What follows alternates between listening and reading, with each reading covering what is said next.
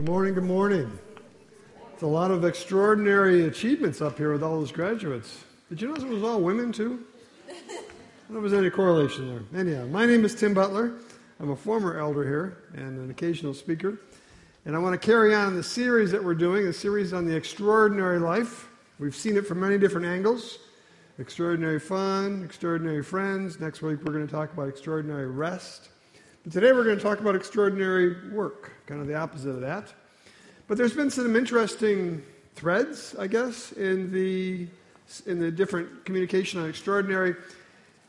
A lot of it has to do with sort of making sure that self is in its proper perspective, like a little bit off to the side, and that others and God are in the front. And we say that glibly, but what does it really look like? And we're going to talk about that. We've heard for the last several weeks. We're going to talk about it again today. But when we use the word extraordinary or extraordinary, we're saying it's outside of the ordinary, outside of the cultural norm. And the cultural norm is a little bit me-focused, a little bit, more than a little bit.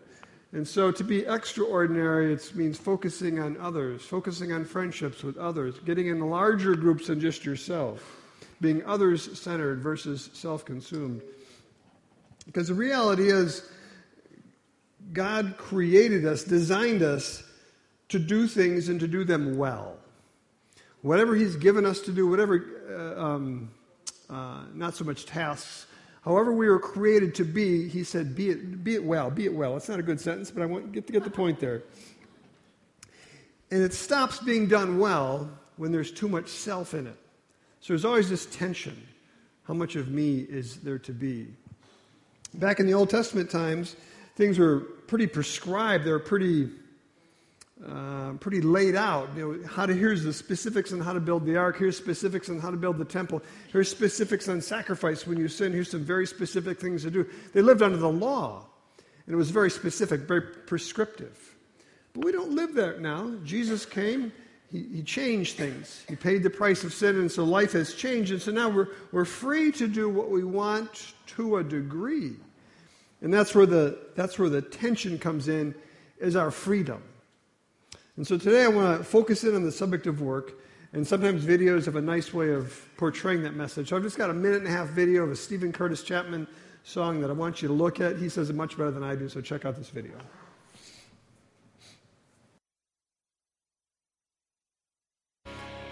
So kind of cute, but it sends the message, right? Everything you do. Now, if you know your musical history, there's a couple of different ways I could have gone on that theme. I could have done sort of the Dolly Parton working 9 to 5, or I could be working for a living. Right, or I could have done the Johnny Paycheck, the classic song, Take This Job. And, well, there's different things. It would have had a different implication, though. It would have played out differently. But the reality is, whether you are a blue-collar or white-collar, no-collar, whether you get in the home, outside of the home, whether your compensation is with stocks, paychecks, or hugs, we're all doing something. We're all doing something in our waking hours. Even if you're retired or if you're a student. Of course, students don't work, do they? Well, maybe students, I don't know, they work. Yeah. No, they work very hard at making themselves better in the direction that God wants them to be. And so the original design, from God's standpoint, was for our work to glorify God. See, I'm using my abilities to bring back to God what's His. Right? He puts it through me and I give it back to Him. And it was all designed to worship God through my actions, through my attitudes. And again, we're trying to go against the cultural norm, which is that there's an extreme that work is either a duty to be avoided or an idol to be worshipped. And it's easy to fall in either trap. And as we say in the motorcycle world, there's gravel on both sides of the road, so you kind of want to stay in the middle. So what's the middle look like for you? If it's not a duty to be avoided, if I just win the lottery, I'm out of here, I'll never work again. I'm not thinking that's really what God had in mind. But my work is everything. It identifies me. It gives me my worth, my value. It's not that either. And so how do I figure out what it's supposed to be? So let's go back to the beginning. Nick went back to the beginning. At some point, it all goes back there. It's back to the creation story. God spoke the earth into existence. It didn't bang into existence. We know that, right? He spoke it into existence. Then he separated out the waters from above, from the waters below. There's day, there's night, sun, the moon, the animals. And then He put some vegetation in there. But here's an interesting thing that I don't think I remember seeing it much as a kid. The vegetation was essentially in a holding pattern. It hadn't sprouted yet. There was mist covering the earth, keeping it going, but there was no rain. And the Bible says, Genesis says, because there was no one to cultivate it. Isn't that crazy? There was no one there to work the ground, so it wasn't complete. And so God brought Adam into the picture and said, Adam, I want your help. I want your help to cultivate the garden, to tend the garden. There was a garden they were living in. And so he gave him a couple jobs. He said, first of all, tend that garden, watch the garden. And then I want you to take dominion over the animals. I want you to reign over the animals, have authority over the animals, which is a significant part of his sin, we're going to see in a second. And then he said, I want you to procreate, which that could be interesting, an extraordinary procreation. I don't know if that'd be appropriate. We might have to kind of work that one through. Procreate, be fruitful, and multiply. And then rest. Imitate what God did in his creation, then rest. And again, Kyle will talk about that next week. And then Eve was created, still wasn't complete, right? So then Eve was created, and she was given the role of Adam's helper. And in Hebrew, the word is Azer. And as I've said before, I've spoken that in marriage series and whatnot. Azer is only used, except for here, when describing God as our helper. And so Eve was a little g God to Adam, pretty significant role, and she was also part of the procreation process. But the sin of Adam and Eve, it disrupted that order. That was God's order for Adam, that was God's order for Eve, but then sin disrupted it, sin changed it. And so we live in that world that they then disrupted. And Adam was called to exercise dominion over the other creatures, for example, but he instead permitted himself and Eve to be ruled by the little crafty serpent. So Adam and Eve were out there chatting it up with a snake, talking about the tree that they weren't supposed to take part of. And Adam says, wait a minute, this is starting to make sense. Let's dig into it. Well, actually, it was Eve that did it. Well, Adam was just trying to make Eve happy. That's what Adam thought his job description was, to make his wife happy, but it didn't really happen. But anyhow, they're both in there. They're both doing the same thing. The problem is he didn't declare God's word to Eve or the snake. He instead denied God's word. So instead of declaring the word of God to the creature, Adam was tempted to deny God's word by a creature. And so here's the part where it gets kind of personal for us. See, the very thing that God called Adam to do was the very thing that led Adam away from God. It's pretty interesting. The very thing that God called Adam to do this, was the very thing that led Adam away from God. Sin corrupts along the lines of God's original intention. Sin corrupts along the lines of God's original intention. And so sin disrupted God's original design. And so the very thing that God called us to do, work, is the very thing that can lead us away from God when I put too much of me in it and leave God out of it. And so the challenge is realizing that God's gifted me to do these things, but it's only because of God, and so I give it back to him as a form of worship. So whether you work inside the home or outside the home, or whether you just read books and drink coffee all day, I guess like some pastors do or whatever, work can become our life when we work apart from God.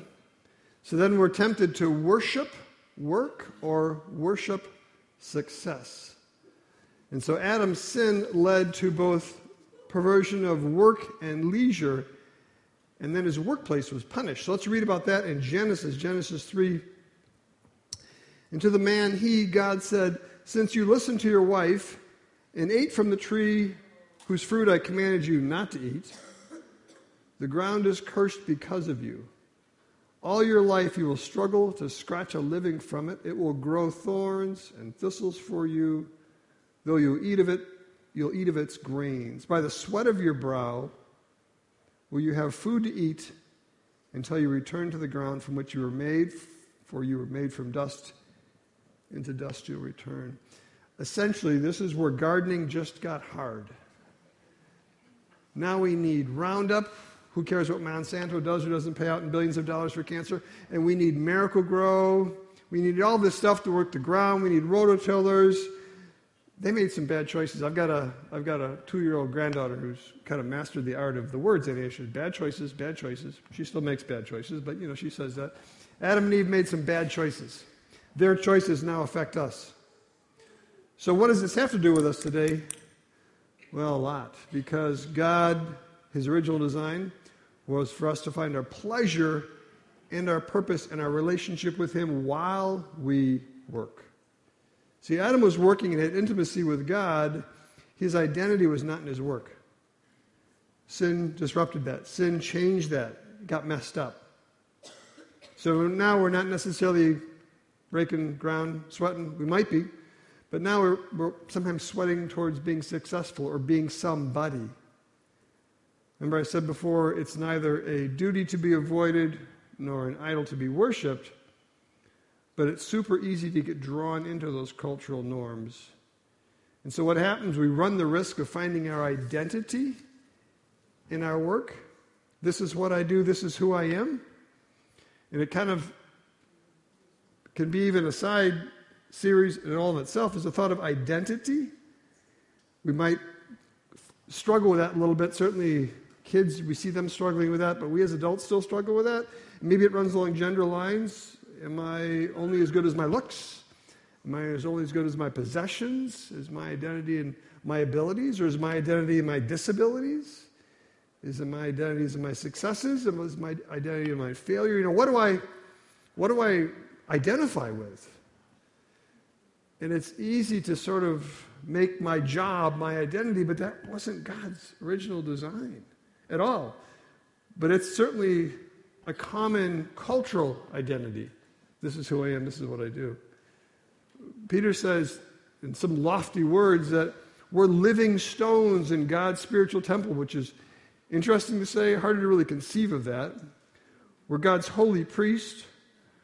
We're chosen by God. We're a child of God. I mean, that's the essence of who we are. But man, we need reminded of that, don't we, on a regular basis, that that's really my identity. God didn't intend our efforts to be the focus of our identity. I struggled in this past year and a half with my own identity, which I'm not proud of at all. But for decades, I've been in the mental health field, and as you can only imagine, that can be pretty taxing at times. And I realized about a year and a half ago, I was pretty burned out. I need to make some changes. I need to fill my tanks. I'm getting pretty drained. And so one thing led to another. And I found myself doing construction in the infamous Paul Builders, building houses 1 or 2 days a week. And I've been doing that for a year and a half. But when I first started doing it, I'm not in the trades. That's not who I am. And all of a sudden, I'm wearing these trades clothes. If I was painting, I was in all white. And it's like, wait a second, this isn't me. And I thought, Butler, you got some pride going on. Like, who are you? And it was really an interesting time that God used to kind of nail me on a few things. I go to a morning Bible study. I've been going for decades. I wouldn't go there in my trades clothes because I was embarrassed of, wait a second, that's not who I am. That's ridiculous, Butler. Get a grip on it. You are a child of God who's doing different things at different times. And so it's been a wonderful time of growth for me to realize it doesn't matter what clothes I'm wearing. It doesn't matter whether I'm swinging a hammer or chatting with people. I'm still the same person. But the identity thing I was more wrapped up in it than I thought. And it was good of God to kind of stick my face in the dirt to help me realize the fact that it doesn't really matter what you do. And so now I'm doing it and I love it. But it's the thought of, where's my worth? Where's my success? Where's my identity? There's a great online blog that I read, longer than what's sitting on the screen, but God never designed people to find their identities or their ultimate delight in the achievements of their own hands. God intended for our work to be a way of communing with and worshiping Him, not an act of self-actualization and self-glory.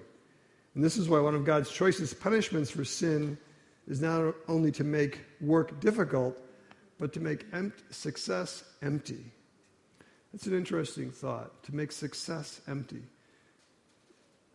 We were made in a covenant communion with God so that He would be our delight. Not work is our delight, not success is our delight. And that's God's purpose for us from His perspective. Paul said this in 1 Corinthians, so whether you eat or drink or whatever you do, Do it all. Do all that for the glory of God, which takes a deliberate act to do that because it doesn't come natural. Because we don't live in that sphere. We live in this current sphere. It's easy to fall out of that. Paul also said to the Colossians, work willingly at whatever you do, as though you were working for the Lord rather than people. But what's our goal for our work, for our daily activities, whether you're retired, whether you're a student, wherever you are? What's our goal? And maybe you already have a pretty good handle on this, and maybe you've already lined this up pretty well. And one way of indicating that is in this weekly giving, this tithe. It's not about money. It's not about money for the church. It's really saying, God, you have blessed me such that I do this thing. And so I'm taking some of the compensation that I get from this thing and I'm giving it back to you. It's an ownership thing. And I'm a strong proponent of tithing, again, not for the finances, but for the priorities in life. Because when you tithe, you're really saying, my money is yours. My skills and ability are yours. The opportunity you've given me to work is yours. God, it's all yours. I didn't earn this. And that's super counterculture. That's super counter. It's mine. It's my sweat and blood. This is my stuff. This is my house. These are my kids. No. They're all God's. And so tithing is just one way of saying, God, I'm just going to give a token back to you that I'm just proving to myself and to you, acknowledging that it's not mine. I mean, even if you're a full-time mommy, obviously you're not, putting a kid in the basket every week at church, but you might like to, that's another issue, but you're consecrating the kids. You're saying, God, these are your kids. These are your kids. I've used the phrase of holding them tightly with an open hand. That's my metaphor for that, holding kids tightly with an open hand. But you're basically saying, they're not mine, they're yours. You bless them, you bless me with them. So what has God called you to do? Right? Where has God asked for your assistance? He said to Adam, I need your assistance. All right, I want your assistance. Don't get lost on words there. I want your assistance, Adam. I want you to work the ground. So whatever you're doing, theater or otherwise, God is saying, I want your assistance in this area. This is how I created you. Can you wrap your head around that for a second with me? We are also different, beautifully different, for a reason. God said, I need your help in the sphere that you're involved in. Use it well, and glorify me while you do that, whatever it is. Which means I need to watch my attitude. I need to watch my motivation to make sure that my work is extraordinary. The skills and abilities that I use in the mental health field are not the skills and abilities that I use in the trades. It's been quite interesting hanging with trades guys. It's a different culture. I've enjoyed jumping into that culture. I've had some great spiritual conversations with guys that don't normally have spiritual conversations. And it's an interesting world. What has God created you for? I need your help with. So here's 4 things to keep in mind, to remind yourself on a regular basis that it's God's work, it's God's day, it's God's activity. God is working through me. This is God working in my life. The first thing is just be faithful. I've talked about that many times. Be faithful. The issue is not success. The issue is faithfulness. Well done, thou good and faithful servant. Just be faithful. It's not about having the perfect job. It's not about finding the job that makes you happy or the wife that makes you happy. Just be faithful. Be faithful. What has God called you to do? Be faithful. Be friendly. Be friendly. Jesus was a friend of sinners. Invest in God's beings wherever you are. Whatever sphere of influence God has put you in, whatever job site, whatever group of people, invest in people. There's always people. There's always people. Little people, big people. There's a significant person in our body who watches kids on a regular basis who's been down for the count for a couple weeks. Her name is Gemma Eberly. She was back at first service this morning, which is pretty exciting to see her. I think Gemma will be at God's right hand in heaven. Anybody that can watch 37 kids every day of the week, and maybe not quite that many, but there's a lot of kids. That's her job, and she loves it. It's evident how good she is because there's been like 10 moms that have had to fill her in while she was sick. So she's incredible. So she's investing in little people. So whether you're investing in big people or little people, invest in people. What people around you is God calling you to invest in? Be faithful, be friendly, be fortunate. Have an attitude of gratitude. It rhymes, doesn't it? But it's true. What do I have versus what do I not have? What do I have versus what do I wish I had? Comparison breeds discontent. What do I have? What's my sphere? It's always easier to say if I had that job, if I had that income, if I had that success, then I'd be cool. No, that's not true. If I won the lottery, I'm so checking out. No, that's not true. No, I'm fortunate with what I have. Be fortunate. Faithful, friendly, fortunate. Be focused. Be focused. I spend a lot of time in the mental health field with people that don't focus on their lives. They obsess on their lives. They obsess over what they're doing or they obsess over what they don't have. And our lives are actually pretty diverse. We've only talked about a few of them here, but our lives are quite diverse. I need to focus on work, and I need to focus on family, and I need to focus on rest, and I need to focus on friends. To be able to sort of balance my life is a huge issue. But it's part of making sure that my work glorifies God and doesn't become an idol or a focus, obsession with that. Something to think about. It's a reminder for all of us, no matter where you are along the journey. Let's pray together. Father God, you are amazing that you have created us with such diversity and such difference in skills and interests and abilities and talents and opportunities. It's so diverse, but God, you made creation so diverse. So no matter how you created us, that's where we are. And no matter what you skilled us with, gifted us with, and that's where we are. So God, we love you. And we thank you for what you've given us. We thank you that you have seen fit to trust us, to be part of your creation. God, you actually want us to do something for you. You halted part of creation for Adam until Adam showed up. God, you are working with us in the same way. We are part of your creation. Not to get heady, but God, this is about what you've put through us, so all of our gifts are really from you. We lay them down at your feet, God. Thank you. In Christ's name, amen.